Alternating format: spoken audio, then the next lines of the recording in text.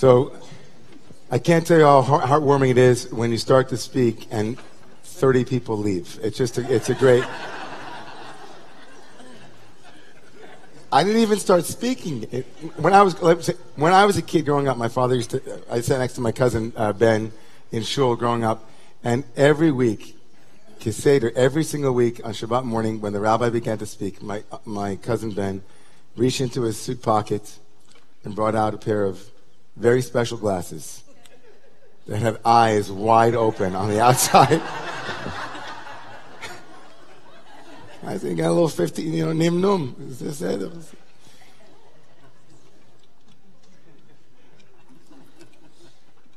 Every wedding is an opportunity to talk about what Chazan Basya so beautifully, that was Chazan Basya's poem, that poem.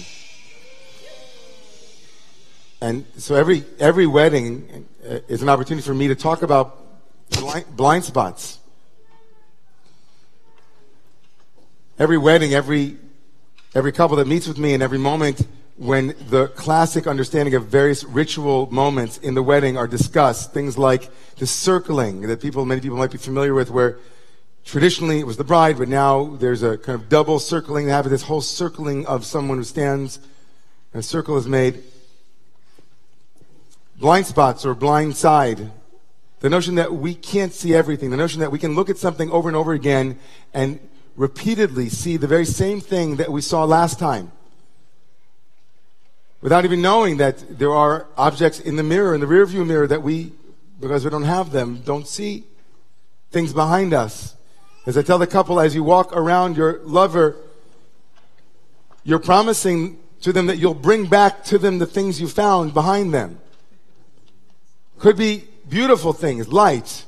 Did you know how beautiful you look from this angle, and from this angle, and from this angle, but maybe you didn't see this here. And that the true meaning of what it is to be in relationship is to be an Ezer Kenegdo, to be someone who helps the other ripen.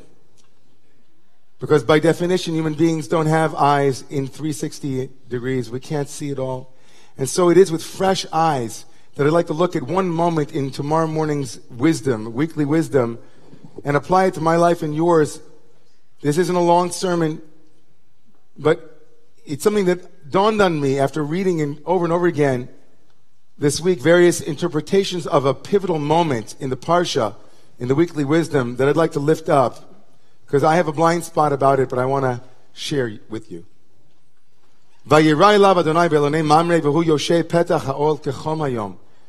Tomorrow morning's weekly wisdom will begin chapter 18 of the book of Genesis with Abraham sitting kechom hayom in the heat of the day, and it was pretty hot, sitting in his tent, and he has a vision, Vayira elav Adonai, that God appears to Abraham in the terebinths, in the trees, or is it an actual vision, but something divine is happening. There's a meeting between Abraham and God. And within one verse, within one moment of this story, three men appear. Three men, three angels, whatever they are. And the Torah describes an interesting scene where Abraham begins to talk and uses the word Adonai, or Adoni, uses the term Lord or sirs in addressing someone. We're not sure. He says, please don't leave. I want to be hospitable to you. This leads the rabbis to say that when he uses the word Lord, he's actually not only speaking to the three men who would have appeared, who deserve hospitality, but he's actually saying to God, God, please don't leave. I have to go attend to these three guests who have come. And from that moment, a famous principle emerges in the Talmud. Greater is it to greet guests than it is to get a log-on hit of God. You can put God on hold and say, hey, I'll be right back. It's a remarkable story in and of itself, and I've heard it over and over again, and I was thinking I'm going to talk about guest services tonight and hospitality, and sure enough, it is a great story. And sure enough, I hope if you leave here tonight with nothing less than this phrase, that in every face there is a trace of the divine. such that God would rather have you tend to those human beings than have you communicate with God. It's that important. That holy Yom Kippur, nothing. 3 guests show up. Can I help you? Remarkable moment. Famous Lubavitch story in the canons of the Hasidic sect, Lubavitch, about one of the Rebbes who was sitting at home and meditating. And when his father, who was the Grand Rebbe, came home, found him sitting and meditating, and his grandchild, this son's son, his grandchild crying upstairs, whereupon the Rebbe said to him, if your meditation is so deep and so immersive that you can't hear your own child crying, no. Can't tell you, I know Donna's here, but I don't want to out her, but I can't tell you how many times I've been to yoga classes in New York where people in their rush to get the right spot in the yoga studio, you can finish the sentence. Get out of my way. I'm on my way to meditate. Well, I'll out myself. Hi. Yeah, me too. Running to shul. Because when you get to shul, that's when it really starts, right? How many people here in the shul remember that frequently over the last 10 years, I would say Shabbat doesn't begin until it ends. Shul doesn't begin until it ends. It's all great and fine and good, right? When it's all yummy in here and we're all singing. But in 10 minutes, we're going to be out in subways and streets. And our tradition says in this first iteration of a very well-known phrase that treating the guest as if they have a trace of the divine because that is the locus of the holy, that is, wow. How many of us can say that? I would like to be able to say, that's my goal. That God should bless me, that I'm not so wrapped up in whatever my sacred undertaking is, that I am missing an opportunity for Levinassian, the great French philosopher. The person before you is the locus of the holy. So here's my blind spot. Everybody got that first part? Makes sense? Here's my blind spot. According to tradition, the reason why God came to visit Abraham, actually, which I didn't allude to, is this. Abraham had just had major surgery. God was doing what's called Bikur Cholim. God came to visit Abraham as he was convalescing. He was laid up. He just had horrible surgery. And he was pretty old at that moment, and he had circumcision. I mean, that's not a great scene. And that moment was something that it hit me with such force that I often lied over it, that here was someone who was so connected and it was so important for him to serve that he, in his pain, did not shut down to the needs of the other. And I don't know about you, but when I'm in serious pain, I sat with people this week who were in unimaginable pain. And the woman who sat with me said, I don't care about anyone. I want my son, my daughter, I want them back. I want this person, I want this one to be healed. When we are in pain, when we are laid up, when we are convalescing, when we feel like we're not at our best, and we have every reason in the world to allow ourselves to be where we are. And nonetheless, I asked myself, what was it in Avram and Abraham, this character, what was it in him that allowed him to say, you know what, I'm in pain, but there's a need. Or as a song I heard when I was a much younger man, I heard a song about Aung San Suu Kyi. I don't know if it's true anymore, but a friend wrote a song, said, when you're feeling helpless, help someone. When you're feeling helpless, help someone. When you're feeling helpless, help someone. I want that from Abraham.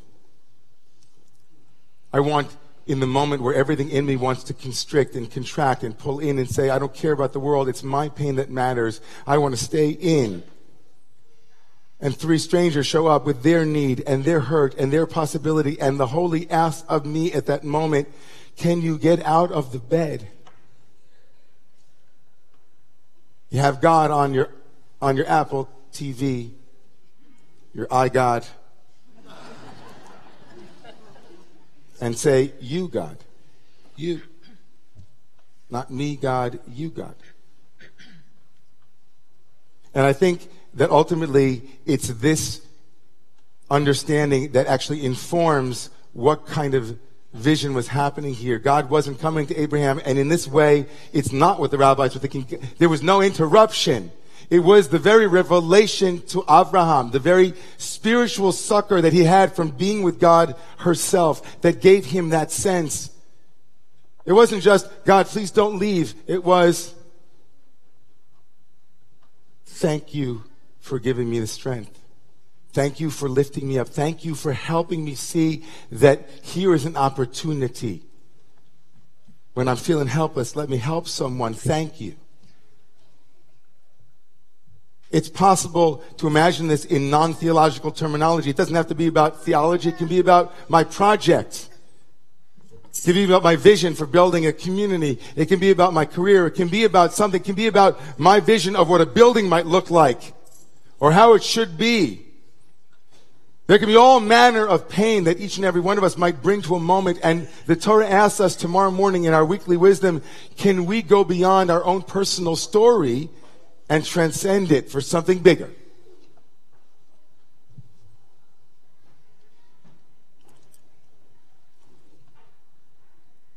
And isn't that the essence of that circle under the chuppah?